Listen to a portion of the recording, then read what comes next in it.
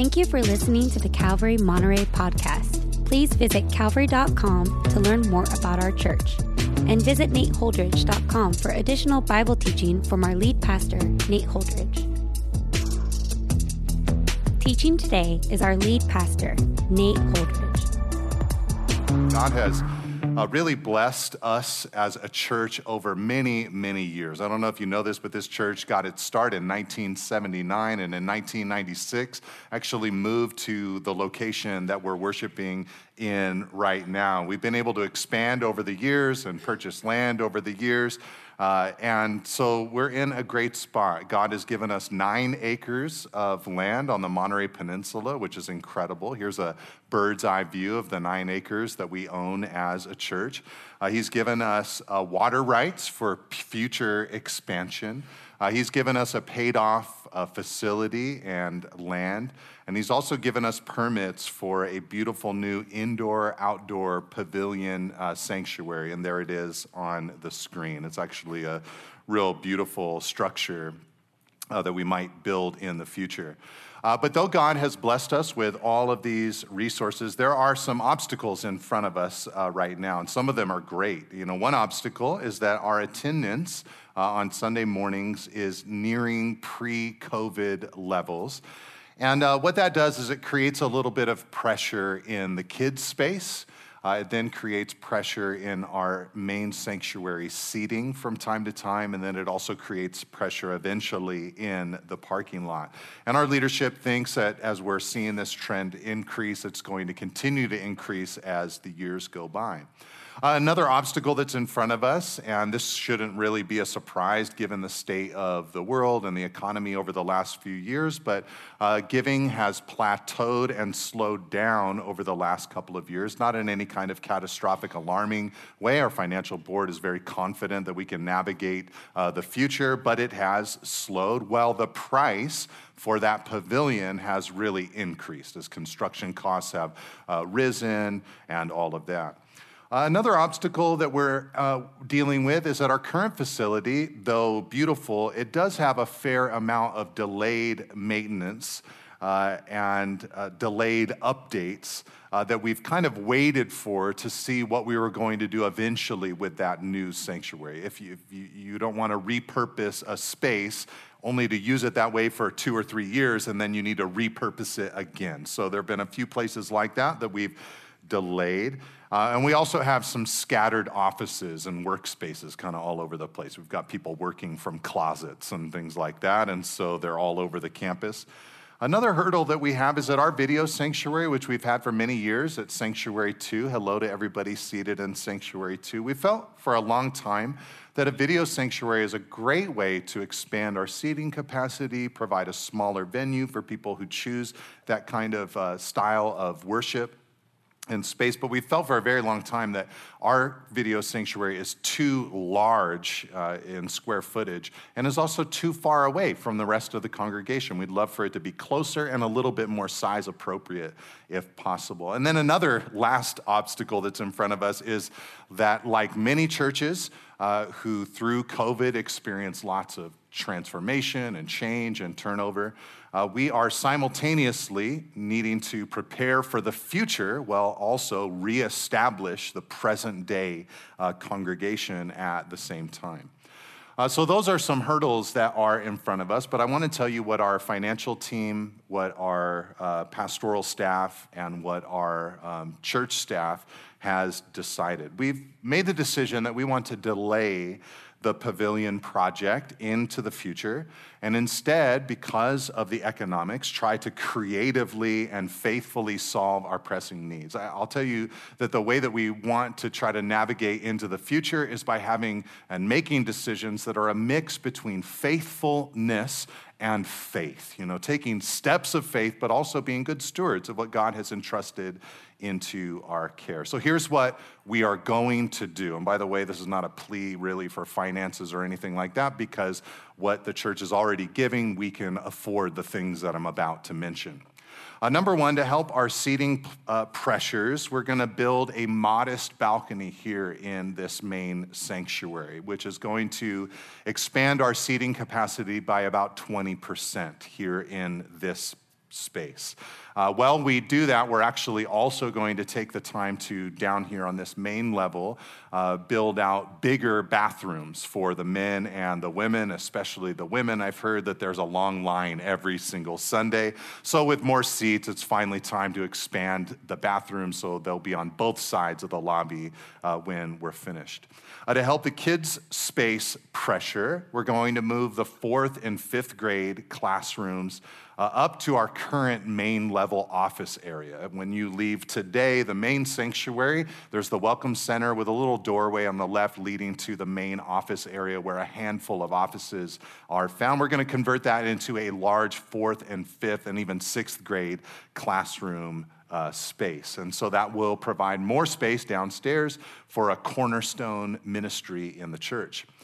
To deal with delayed repairs and outdated areas, we're going to do a modest renovation of the main level to try to continue to have uniformity throughout the campus, an approachability, and I think this increases trust and confidence when people come to the church. Can you take care of my kids? Are you worth listening to? Well, look at this structure. It seems like there's a plan going on here, and so we're going to do a modest renovation that I think is going to communicate that for years to come.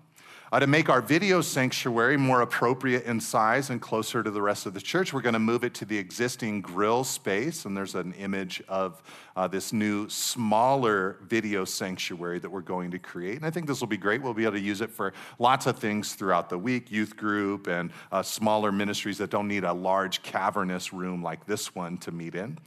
And to provide a dining space on Sundays, the patio seating is going to be revamped.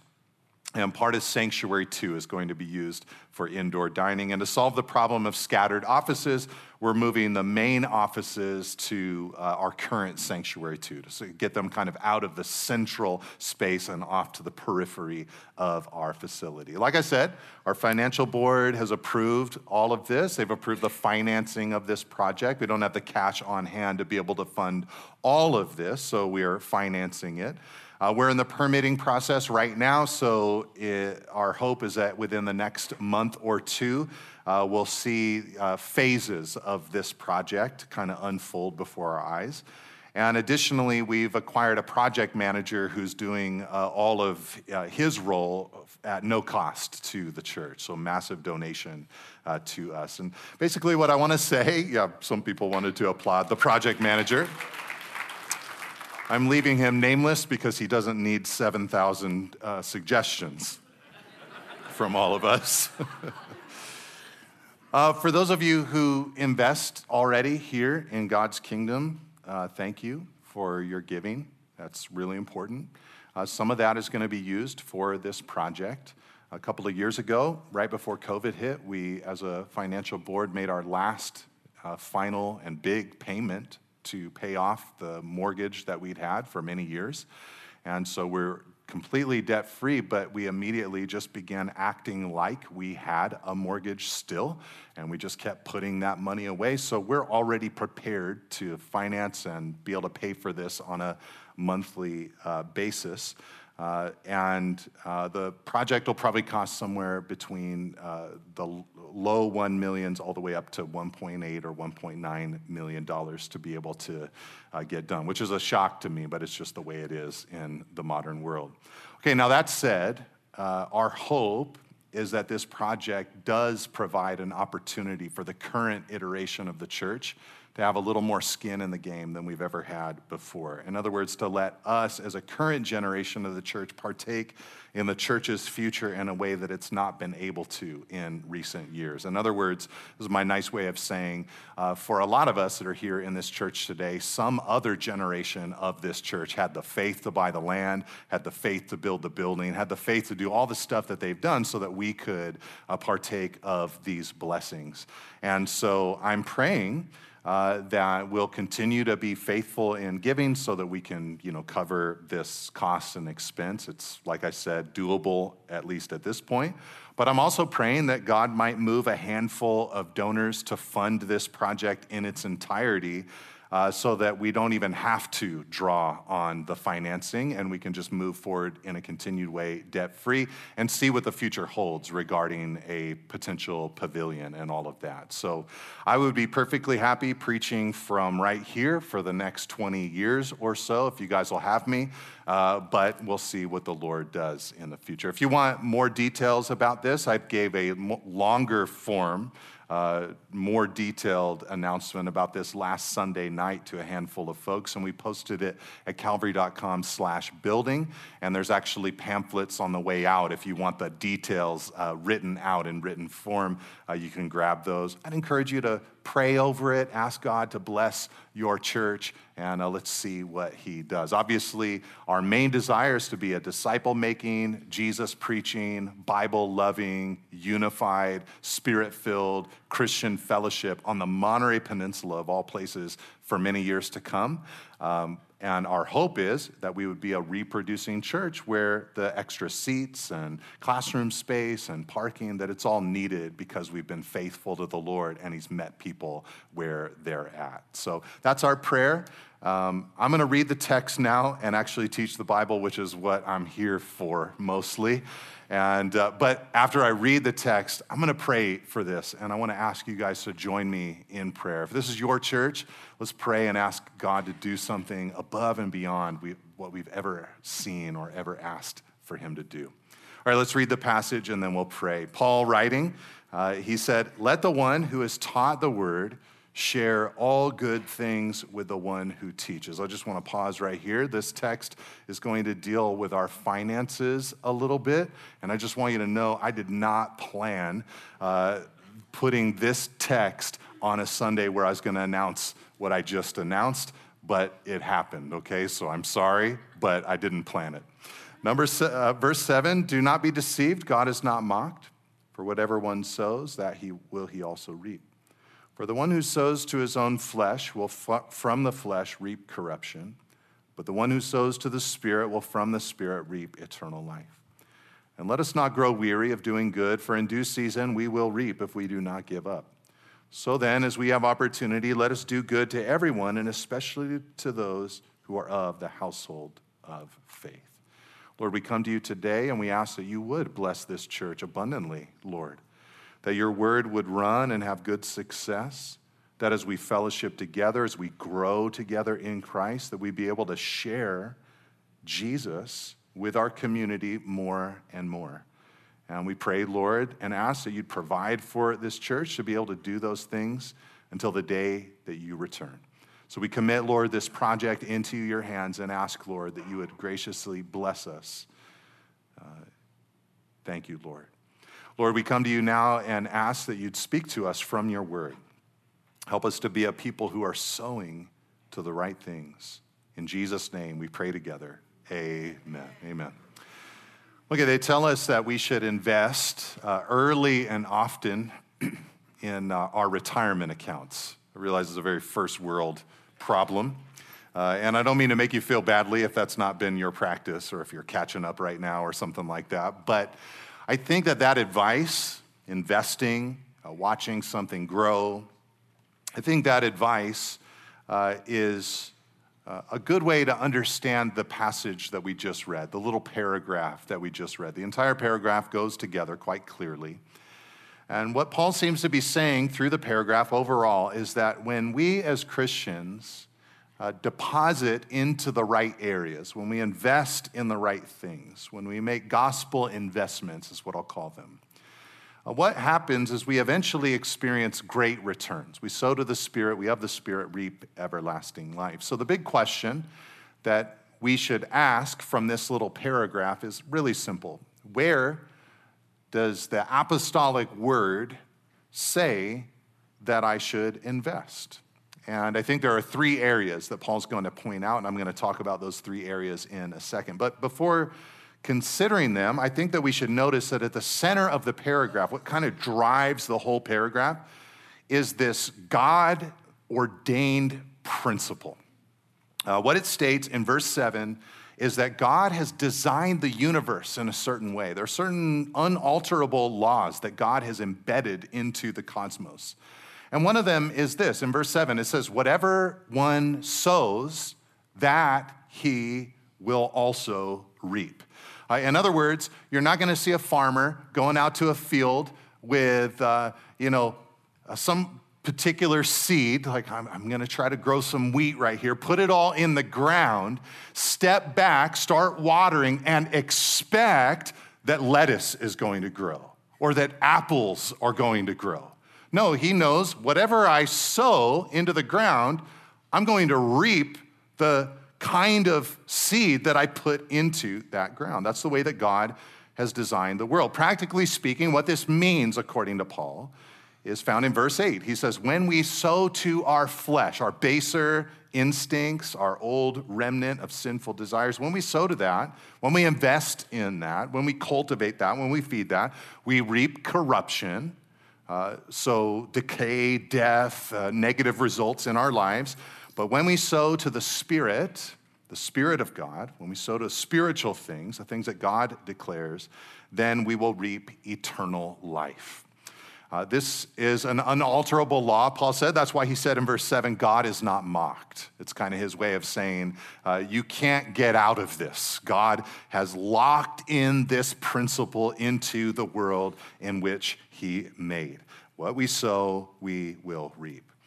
Now, this obviously brings us into the world of agriculture again, which might remind you that that's kind of the passage that we're in right now. In Galatians 5 and 6, Paul has been saying that we have a flesh, but we also have a spirit. And as we walk in the Spirit, as we're led by the Spirit, the fruit of the Spirit comes out of our lives. So remember, I talked about this is a farm, not a factory. He's kind of bringing us back into that same agricultural world. There are things that we sow into, that we plant, that will grow from our lives. Now, Paul has already told us that when we sow to the spiritual world, sow to the Spirit, then things like love and joy and peace and patience, etc., come out of our lives.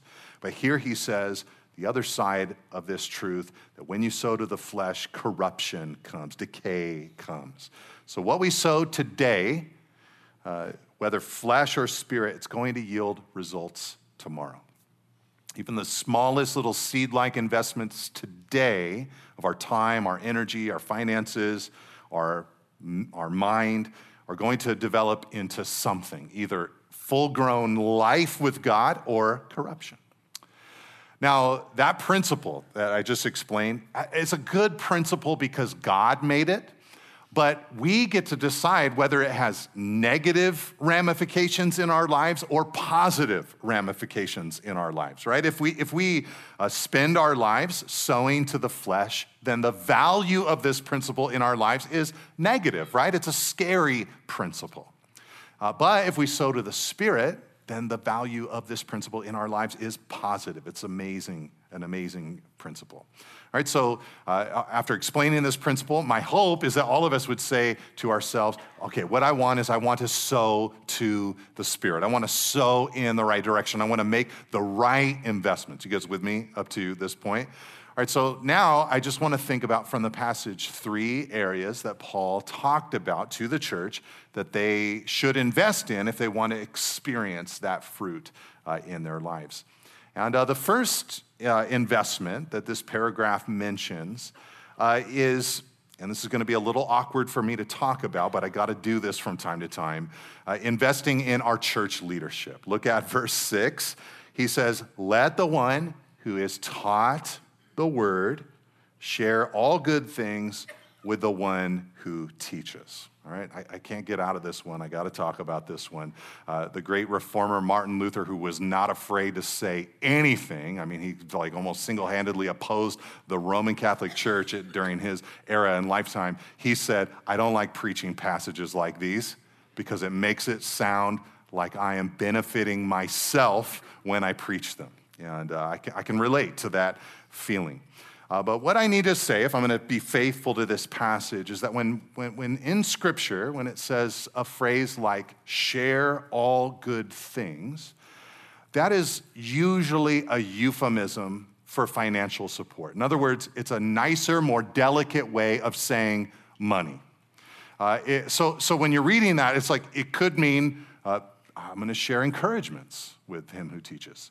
I'm going to share prayer for him who teaches. It might mean those things, but I think if you're being faithful biblically, it certainly means financial investment. And if you think about the situation that Paul is in as he wrote to the Galatians, it makes sense why he's thinking this is an important thing for the Galatian church to financially invest in. They had almost traded in the glorious gospel of Jesus for legalism. And the way he pulled them out of it was by explaining the word to them. So he's freshly aware of how valuable, how important this role is in the health and vitality and life of God's people. And as much as this was a massive need in the church in Galatia, it's a need, I think, in our modern world as well. When the word is rightly understood, when we come to a right conclusion about the Bible, what we're coming to a right conclusion about is who God is and who we are in light of God. And when you get that, when you understand that, it has major implications in your emotional health, your psychological health, your spiritual health. And I think it trickles down into your physical health, your relational health, your time management. It affects so much of life if you can understand the truth of God's word well. And so I understand why Paul is saying this is an important thing to invest in. Now, spiritual benefits like those that I just mentioned, they're of great importance to everyday life, so they're worthy of financial support. Paul said it like this in 1 Corinthians 9, verse 11. He said to the Corinthian church, whom he, by the way, refused to receive material goods from, but he said, I do have a right, though, to it. He said, if we have sown spiritual things among you, Corinthians, is it too much if we reap material things from you? In other words, we're laboring in the spiritual dimension, which in Paul's mind is so much more important than the material world. Now, Bible teaching is not the only thing that we need. And Sunday gatherings or church gatherings is not the only place that we need it. But Scripture is vital to the formation of a thriving community of Jesus followers. One of my favorite moments in any church service is when someone stands up and says, let us turn in our Bibles to. To me, that phrase is so packed with meaning. What it signifies, or what it should signify, is we are coming under the authority, not of anybody else, not our own mentality, not our own opinions, not even of a pulpit. We're coming under the authority of God and his word. It's such an important part of any church service. And to me, it communicates that we're centering our lives upon the word. Just like a village that's situated at the fountainhead of an ever-flowing stream has everything that it needs to sustain life, so a church that is centered upon Scripture has access to its life-giving nourishment. And so I think this is part of the reason why Paul said here to the Galatians, share in all good things with him who teaches you. Now, when Paul wrote this, this was not the only time, this was not a brand new concept that Paul was communicating. This isn't the first time in the Bible that this kind of idea is held out. And I'll just rattle off a handful for you guys today. I don't want to give you an exhaustive list or anything. But since all the way back in the days of the Exodus, the spiritual workforce for the people of Israel, the priesthood, they expected both to work hard but also to be compensated, supported for that work. And what the Bible says in the New Testament, just in case you're thinking, well, that phase is over, that era is over. Well, in 1 Corinthians 9, Paul said it this way. He said, in the same way that God did it for the priesthood in the Old Testament, the Lord commanded that those who proclaim the gospel should get their living by the gospel. Okay, so that's just one thing to consider. In another place, in Luke chapter 10, when Jesus sent his disciples out 2 by 2 to preach, he told them to eat and drink what other people provided for them. And he said this, he said, because the laborer deserves his wages. Then in Matthew chapter 23, when Jesus was rebuking the religious leaders for their hypocrisy, he told them that to not be hypocritical, they should have focused more on justice and mercy and faithfulness, all while maintaining their practice of tithing everything that they had, right down to their herbs and spices. And then in 1 Timothy chapter 5, when Paul appealed to the church to support their pastoral team, he said this. He said in 1 Timothy 5:17 and 18, he said, "Let the elders who rule well be considered worthy of double honor, especially those who labor in preaching and teaching. For the scripture says, you shall not muzzle an ox when it treads out the grain, and the laborer deserves its wages." Quoting from Leviticus and then quoting from the life and ministry of Jesus. And then in 1 Corinthians 9, verse 1 to 14, Paul gave 8 reasons why a gospel worker had a right, he called it, to eat, build a family, and refrain from other work so that they could focus on the ministry. And while Paul made that long argument, one of the things that he said was, soldiers fight wars that other people pay for. Farmers eat the fruit of the crops that they grow, and ranchers get milk from the flocks they tend. And in Paul's mind, worthy gospel workers can also be provided for, since they are fighting the good fight, they are teaching or tending God's field, and they are protecting God's flock. Now, obviously, there are and have been so many abuses in this particular area. For me, I just don't even like to teach about this kind of thing because of the abuses that exist. Basically, for me, if you're like new to the church and you're like, this is like my 3rd sermon that I've heard here, is this going to be like a 1 out of every 3 sermons? It's not. Basically, for me, I mean, even my financial board gets on my case sometimes. They're like, you need to talk about this like a little bit more often. But for me, it's just, I just don't touch it until it comes up. And then when it does come up, I do a deep dive, because it's like, this is my one chance to explain this to everybody, a real discipleship moment. But there are abuses, and I think that's why I'm so hesitant to talk about it at times. One abuse comes from the teachers. Are they lazy? You know, do they take advantage of God's people? I think a great correction to this abuse comes from Paul the Apostle, who, when he wrote to pastors in 2 Timothy chapter 2, said, "Do your best to present yourself to God as one approved, a worker who has no need to be ashamed, rightly handling the word of truth." That's what you want to look for. I'm not going to be your pastor forever. I'm not planning on going anywhere, but you know, life just changes, and you guys will move, and you'll be looking for new churches and stuff like that. And when you do, look for a worker. You're not looking for someone who's merely talented or gifted or funny. I love his stories. You know, that's not what you're looking for primarily. You know, you're not looking for someone who's handsome, although I know that many of you, here, it can be a secondary thing if it has to be. But what you're looking for is a worker. You're looking to hear this person. What they did is they did the work of going into the world of the Bible for me, so that they could build a bridge into my modern world, so that I could bring the Bible into my everyday life. That's what you're looking for. That's the kind of worker you're looking for. But some people aren't like that. Another abuse comes from hearers. Some congregations have tried to control their preachers by the paycheck. Say what we want you to say. Don't say what we don't want you to say. Tickle our ears. And good teachers have to resist pressure like that, but good churches don't create that pressure in the first place. Now, when we do this, when we invest in this area, we are giving a gift in a lot of directions. We're giving a gift, of course, to those who are teaching. We're freeing them up to be able to do that work. We're also giving a gift to our community. One of the best things that you can give to the Monterey Peninsula are Bible teachers. Because of the value that they add to the community that they're in. It's a form of kindness to the world that you live in. And when you invest in this area, you're giving back to yourself, because you are going to be ministered to, but you're also shifting your relationship with the church from consumer to investor. And it just changes everything for you. All right, so I know that was a deep dive. Before I move on, I just want to say thank you to those of you who are faithful givers here in the church.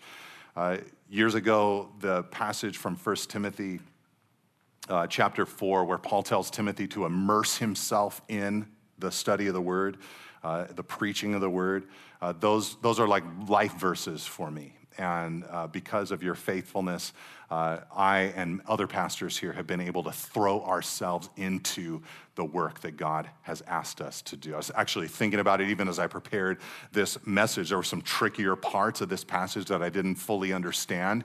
And so I consulted 40 different commentaries and scholars about this passage to try to get it right for you. And I just thought I could never do that if I had another job that I needed to also take care of. So I'm thankful to you for that privilege. Plus, you bought me a lot of those books too. So thank you for that as well. All right, the second area that we should invest in is directly to the Spirit, in the spiritual dimension. Again, in verse 8, Paul wrote, "The one who sows to his own flesh will from the flesh reap corruption, but the one who sows to the Spirit will from the Spirit reap everlasting or eternal life." Okay, when you read that, you know, your basic reaction should be, I want to sow to the Spirit. How do I do that? What does it look like to sow to the Spirit? Well, one way to figure out how or what sowing to the Spirit looks like is to ask the question, what does it look like to sow to the flesh? Sowing to the flesh means that you're feeding the desires of your old sinful nature. What does that look like? I found a quote from John Stott. He was an English theologian in the 20th century, and he said it was some real straight talk. He said, "The seeds we sow to the flesh are largely thoughts and deeds. Every time we allow our mind to harbor a grudge, nurse a grievance, entertain an impure fantasy, or wallow in self-pity, we are sowing to the flesh. Every time we linger in bad company whose insidious influence we know we cannot resist, every time we lie in bed when we ought to be up and praying, every time we read pornographic literature, every time we take a risk which strains our self-control, we are sowing to the flesh. Some Christians sow to the flesh every day and wonder why they're not reaping holiness. Holiness is a harvest. Whether we reap it or not depends almost entirely on what and where we sow." All right, so straight talk, but very appropriate. You know, it's important for us to be sowing in the right direction. Now, this concept of choosing not to sow to the flesh or not to indulge to the flesh, it's actually a challenging concept for us in our modern time. Because we live in a world that's filled with catchphrases and quick advice that tells us that what we should do is we should follow our impulses. We should follow our passions. The desire for pleasure is often held out as the chief pursuit of humanity. We're told that the heart wants what it wants, that we should follow our heart. You do you, speak your truth, be true to yourself, you know, kinds of words of advice. What are we to do with advice like that? Because if we're honest, there are plenty of times that our desires are at odds with Scripture. There are things I want to do, and they're at odds with what the Bible says. So the question is, does this mean that what Christianity teaches is that obedience to God is always disobedience to the self? Is that what Christianity is? And I think to answer that, I'd actually have to say, yes, it's that, and also no, it's not that. Yes, it is that in the sense that self-denial is a major part of Christianity.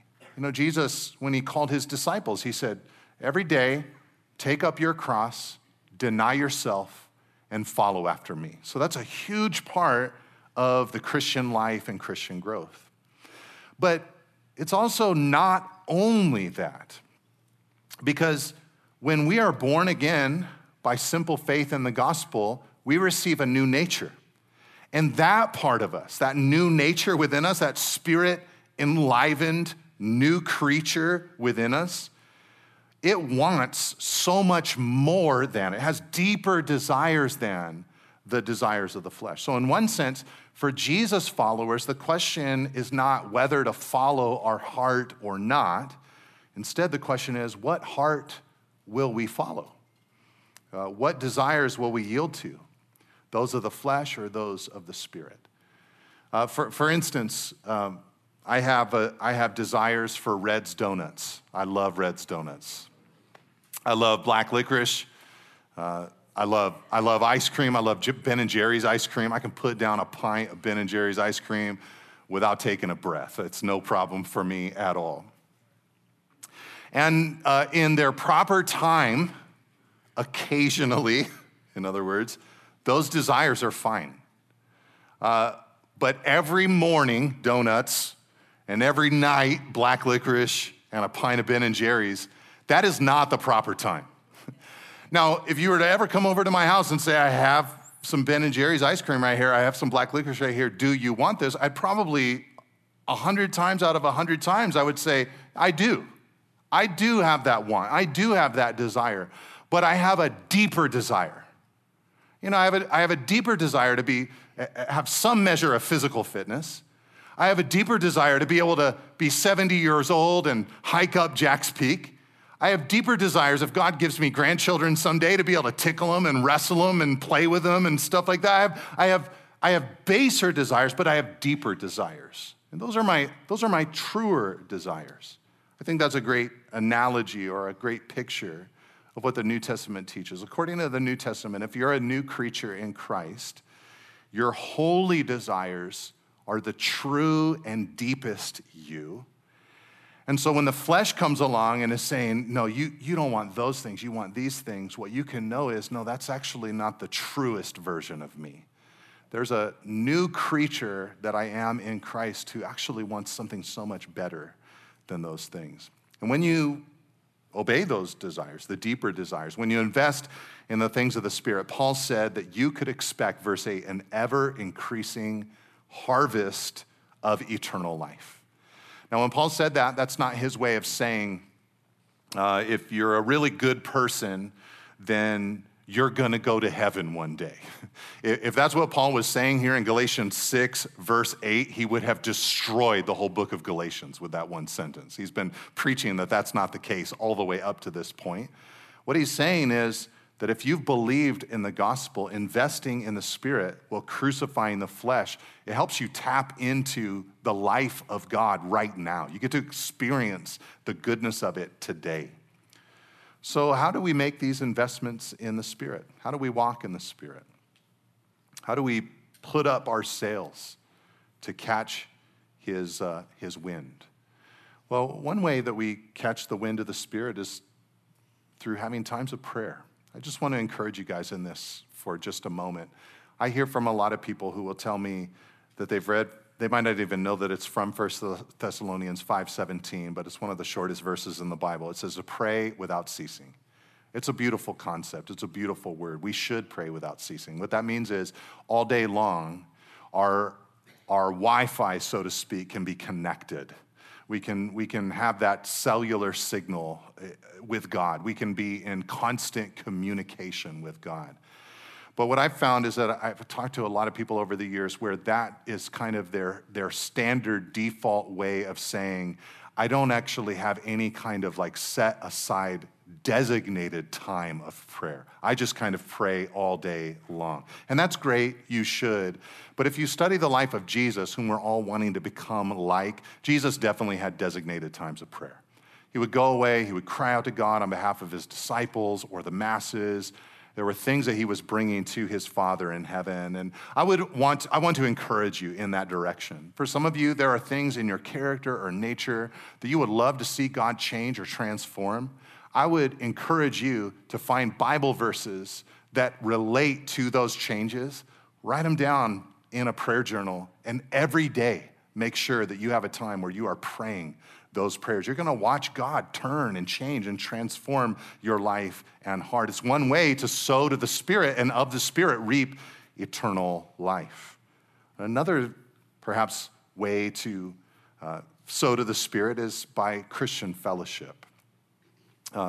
We live in a time where it's very easy to make a decision to isolate ourselves. Even in a church like this, you can come to a large gathering and choose not to connect on any smaller kind of level.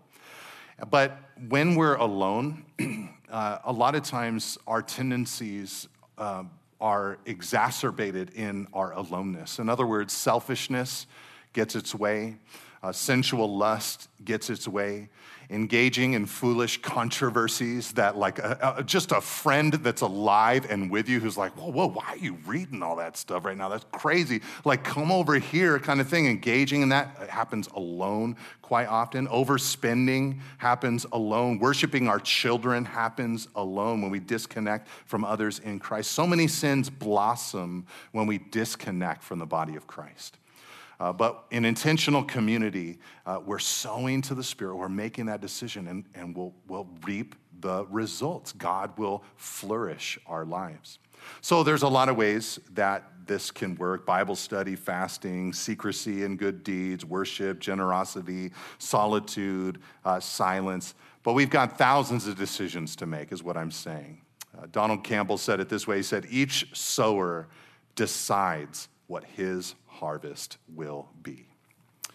Okay, let me conclude, though, with one last small little area that we should invest in, and it's just this. We should invest in our community, and I don't mean just like our larger community. I mean the people that God has placed in our lives. Paul said it this way in verse 9 and 10. He said, let us not grow weary of doing good, for in due season we will reap if we do not give up. So then, as we have opportunity, let us do good to everyone, and especially those who are of the household of faith.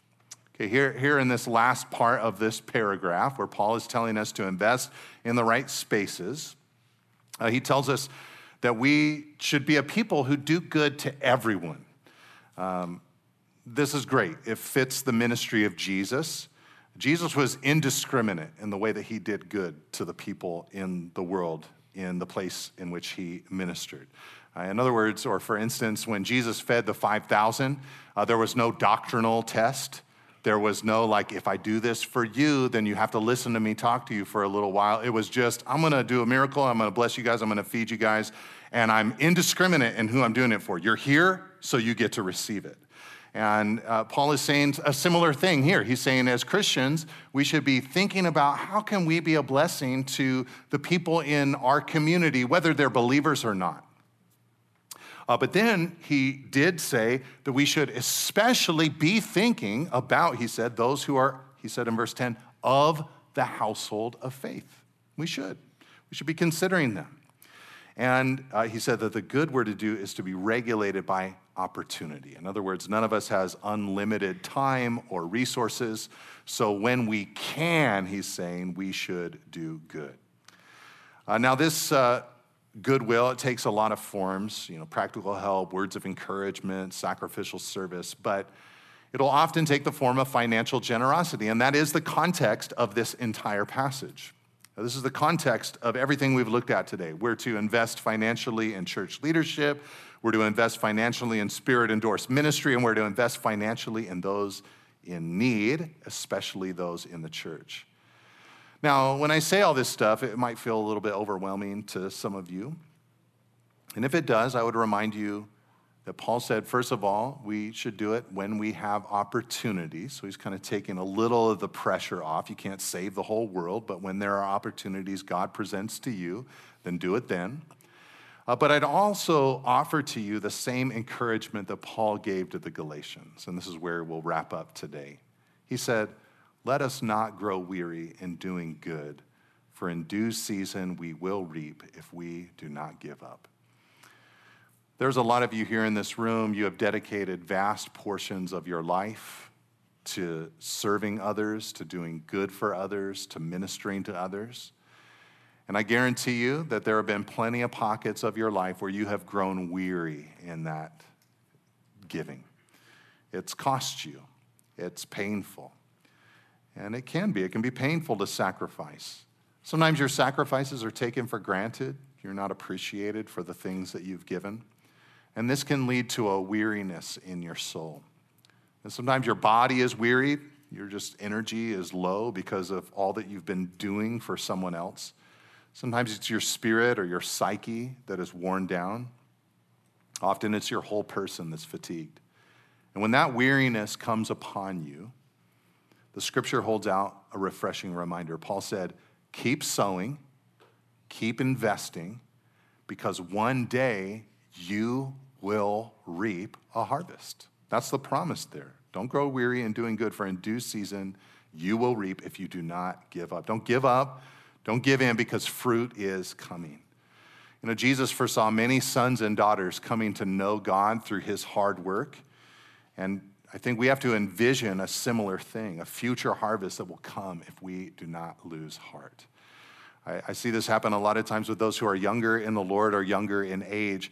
And they come to Jesus and they want to see these like massive, monumental results happen within a number of months. And my encouragement is always just keep sowing, keep putting into the right things, because over time, you're going to see an exponential fruitfulness that comes out of your life if you do. And that brings me to the Mother's Day encouragement or exhortation that I wanted to give to wrap up our day today. Moms, do not, as Paul said, grow weary in doing the good and hard work of raising babies into adulthood. That is a challenging job. And then after they're adults, loving them as their lives continue to evolve and they stress you out with the decisions that they are making as adults. It's far easier to get discouraged or overwhelmed and to give up and to check out, but a harvest is coming in due season if you keep working, if you keep discipling, if you keep disciplining, if you keep sacrificing, if you keep praying, if you keep blessing, if you keep teaching, if you keep displaying the gospel, a harvest will come. Do not give up, because one day a harvest will come. Believe God for that harvest that is coming. Let's pray together. Lord, we thank you so much for the way that you have designed the world in which we live. Help us not to buck against it, but to accept it, Lord. Help us to have the faith to make these investments. It's hard for us, Lord, to pour out. And so, Lord, we pray for the faith. And then, Lord, we ask that you would show us what you do. Lord, your faithfulness as you provide for us, as you give us fruitfulness. Lord, we are asking for that harvest to come. So, Lord, we commit our lives into your hands afresh this Sunday. And we, again, pray a special blessing upon all the mothers that are here today and ask that you give them endurance to run the race that is set before them. We love you, Lord. In Jesus' name, we pray together. Amen. Amen. Thank you for listening. If you would like more teachings and information about Calvary Monterey, please visit calvary.com. You can also find books, teachings through the Bible, and articles from our lead pastor at nateholdridge.com. Thanks again for tuning in. See you next week.